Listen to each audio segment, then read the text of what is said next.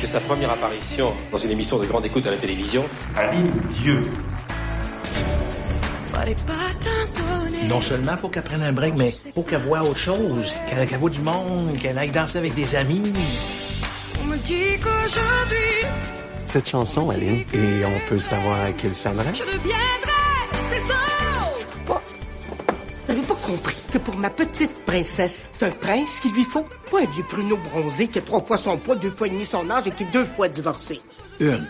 Vous m'avez pas perdu. C'est l'amour qui a gagné, puis c'est tout. Moi aussi, je sais le faire. Grazie. I get wings to fly. I'm alive when you call on me. When I hear you. Well, it's that time again. It's time to talk about another Canadian film. And I'm here with my co-host, Mark Davies. Mark, how are you doing? Doing well. The snow's on the ground, and we watched a great film this week, the two of us, that I'm dying to talk about. Yeah. So this week, we are going to be talking about the French-Canadian co-production, the film ALINE, which is very easily summed up as the unauthorized biopic of Celine Dion. The one thing I want to say about this film was I knew it was loosely based off Celine Dion's life, but I actually thought they followed it pretty closely. But, yeah. I got to relive some of Titanic moments from 97, hearing My Heart Will Go On from the famous movie. So that was one of my more favorite poignant parts of the film. I mean, overall, this film is a little bit bizarre. While it does pretty faithfully follow like a lot of parts of her life, but I know that her family was not very impressed with the film, apparently. Why don't you give everybody a little bit of a synopsis of where it starts and then where it kind of ends with her life, and then I'll give the usual elevator pitch about the film. Yeah, so this film is it's a little bit it's a typical biopic. It covers Celine Dion's entire life, but she's going under the name Aline Dieu, which, the thinly veiled reference to it sounds kind of similar or whatever, follows her entire life.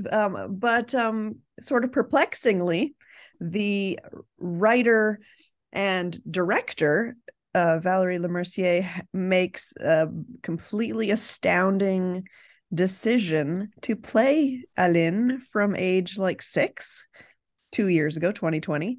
Mark, how do I properly emphasize what it is like watching a 58-year-old woman play a 6-year-old? You know what? I actually, in that context, I didn't think about it a lot, but you're right, actually. So, they start at a very young age with Celine Dion. And one of the things while I was watching the film was, I didn't think it was a great film, but I thought of 2001 Michael Mann's Ali with Will Smith, and what I did appreciate about that biopic was they chose a specific part of his life, and they didn't tell the kind of the beginning to the end. Whereas this film, and I'm not a big fan when biopics do this, they wanted to tell it right from the beginning until kind of her late husband passed away, and I think, obviously what you're alluding to, the young age focus, because I would actually say there's probably a good 45 minutes of the film is spent with her as kind of an adolescent going into puberty and then as a teenager. And I don't know if that was the right decision with the film. I'm going to go with a blunt no. It was not the right decision. I encourage people to check out at least the trailer, but it's so horrifying the way it just does not work. I can't stress enough. It is a 58-year-old woman. She's 2 years older than Celine Dion is today, playing Aline Dieu at age 6, and then like 10 and 12. And they make this it seems like from far away shots and from behind and stuff, they used a child. But then when you see her, and you have to wait about 6 minutes before it's revealed, this horrifying reveal of this woman who is clearly in her 50s. Very true. With You know, with a filter of some kind, a bad filter, I it was a think. bad filter. And they didn't use, like, obviously, let's put this into perspective as well. You know, what was the Scorsese flick where they used the de-aging technology? The Irishman, right? Yeah, The Irishman. Yeah. And so this was no Irishman with where they're using de-aging technology. I think the filmmaker, the director and the producers thought they could get they could really work around the fact that they were using a much elder woman to play such a younger lady. And you're right, actually. That was one of the parts of the film that probably was distracting, to be honest with you. You know, the amount of time that was spent as her as a kind of a teenager, coming up through the hierarchy of the music business. No, you're totally right. It's about 45 minutes until she turns 20 in the movie. Oh, One of the things as well is I find with biopics, they have a high degree of difficulty. I kind of look back at films like, Bohemian Rhapsody or Ray or Elvis, which I think all three of those films kind of, have mixed reviews. And I think some people will ride or die for them. And I think it's really difficult to do biopics well, partly because I think if you don't ratchet up the tension or create much turmoil or conflict, the films just kind of feel flat within themselves. And I never felt, while watching this film, there was much, narrative that really was in question, other than when Guy had kind of a diagnosis of terminal cancer, which I'm assuming. I never really felt that the protagonist, quote unquote, Celine Dion, was ever in peril or she was having chaos in her life. It just kind of felt like she went from point A to point B. She was kind of a child prodigy in Quebec, and point B was she became the global superstar Celine Dion. you're right. Like the biopic is a very difficult genre. I'm not much of a fan of the biopic, and I agree with you as well that when you do like a limited scope, section of someone's life as a biopic, that is usually works much better. It's such a difficult genre, and there's so many problems with it, whether the person is still alive or not. This is so perplexing because it's a straight up just biopic, sure, in French, but it's a straight up biopic. It's like watching the Wikipedia page of Celine Dion's life, but they keep doing this thing like, no, but it's Aline Dieu, it's not Celine Dion. But they sing all the songs, like, the names are changed, but that's the only thing that's changed. All of the songs are the same. I will also, I don't know if you noticed this, my second time watching the film, she's not good at lip syncing either. No, she wasn't. No, and she didn't Terrible. have much of a charisma, I found, during the musical performances as well. Yeah, it was boring. It was Yes. boring. And she's not the one singing. So she is and she's not singing to Celine Dion. This was a woman named Victoria Sio who did all the singing. But yeah, her lip syncing is terrible. Her choice to play from 6 to 50 is insane. But then it's also just a boring biopic that just hits all the notes. And you're right, there was nothing tense or meaty about it. It was just point A to point B, and she kind of tripped through it in this very sort of like idea of what adults think kids are like her like wild-eyed, like, I'm a teenager. Right. Like, no, that's not, I don't think that's really how teenagers are. But then there was this other problem with the film, and it was simply the truth of the age difference between Aline and her fictional other husband. That was tough for me. I actually found that was the most interesting part of the film. When the mom and her were obviously always having these philosophical discussions, and the mom was, I guess, in 2023, you could call it, she was kind of body shaming the husband's, physique and so forth.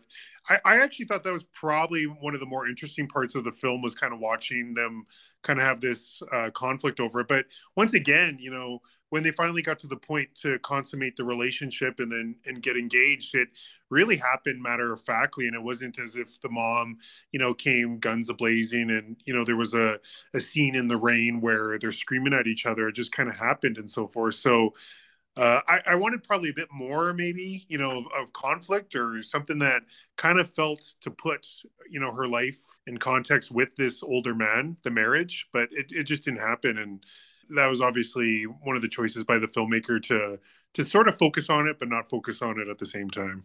Well, she definitely puts it in a very like innocent and favorable, happy light. And Yes. I'm sure like they were married till he died. I'm sure they were very in love. I still have a huge problem with a 38-year-old dude, being keen on a 12-year-old. And then like by the time she turns 20, engaged.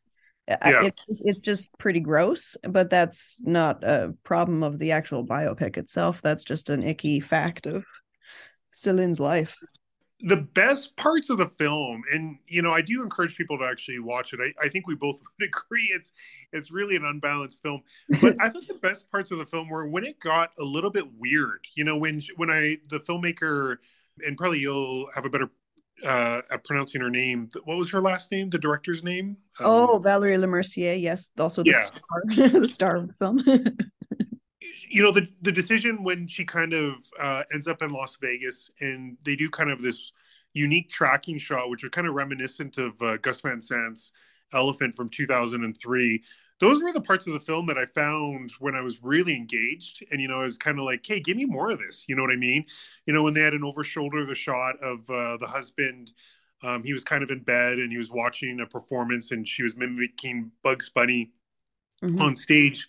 I thought when they were kind of pushing the envelope creatively with kind of like the obtuse camera shots or kind of almost an ambiguous storyline within the film itself, those were the parts of the film that I was like, yes, let's do this. Like, give me more of it, right? Like, if we're going to have a movie about Celine Dion or loosely based off her life, let's get weird a little bit. And that's what I appreciated most about the film, was just those small moments of unclarity that worked really well.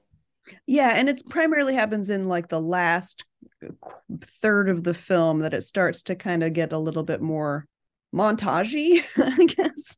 Yeah. With a lot more moving camera, and it does get like formally a little bit more interesting. And yeah, at the end, her walk through Vegas is quite nice, and they make some interesting choices. But it's also just a really straight up biopic. But did you know that she won an award for this film? This film was nominated for a number of awards. First of all, share with me. Was it the Canadian Screen Awards, or it was the Caesar Awards, actually.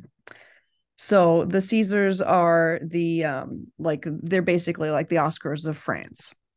So it was nominated for Best Film, Best Director, Best Actress, Best Supporting Actor, Best Supporting Actress, Best Original Screenplay, Best Sound, Best Costume Design, Best Production Design, and Best Visual Effect. Wow. So it went, and then so what did it bat?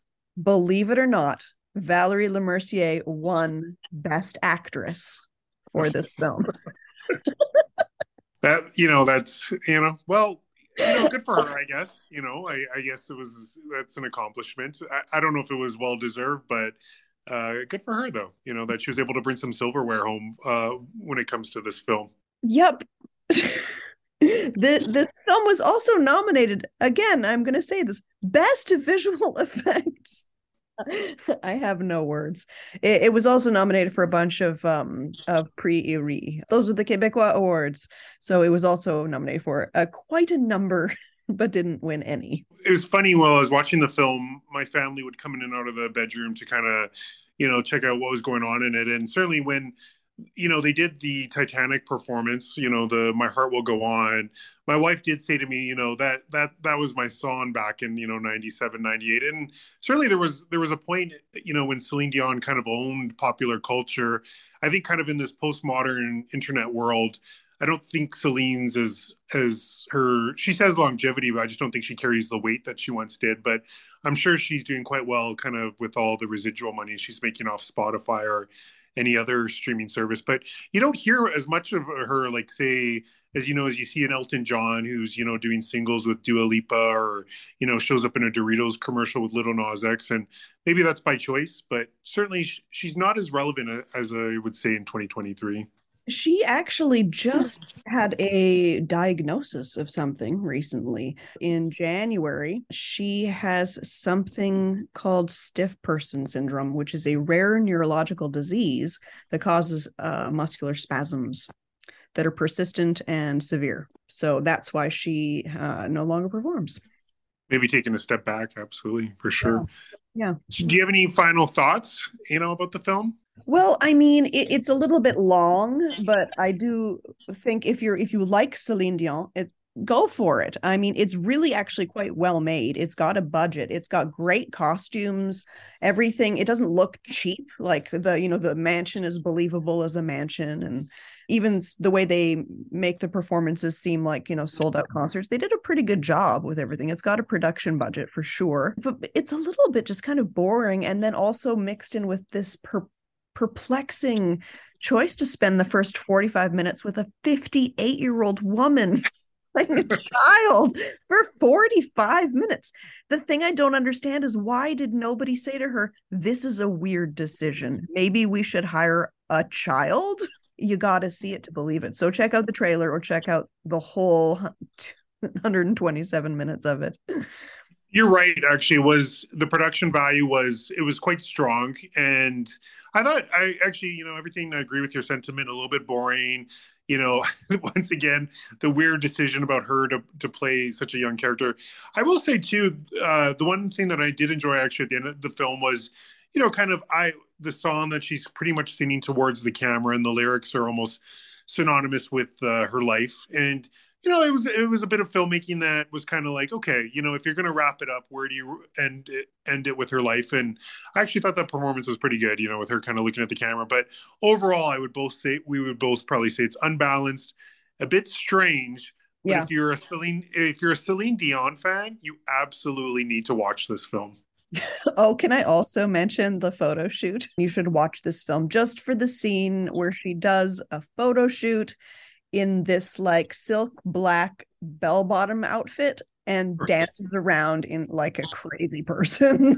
And I highly recommend it just for that scene alone. It was amazing. The scene was almost cliche and metaphorical, how you always think those fashion shoots go, because I think there was air blowing in her face and they had the music going, and there's the throngs of entourage kind of all watching this scene where she's getting her pictures taken. And you're right, that was a pretty wild, over the top scene. So as we like to end every episode, Lindsey, you got to mentally prepare yourself and get the inflection in your voice just perfectly. How would you like to thank Telefilm when it comes to this film? Oh, this one I gotta go. Oh, thanks Telefilm. Nice. I liked it. We dropped 3 thanks in a row, which kind of is like strange, kind of like how the film is. It's a bit strange too, right? So Yeah, a little bit strange, that's all. yeah. As always, thank you for challenging me, because this is not a film that would have ever been on my radar. I don't think it's on a lot of people's radar, and I kind of wish it was, just for the sake of conversation. Absolutely. Well, cool. We'll do it again, right? Yeah.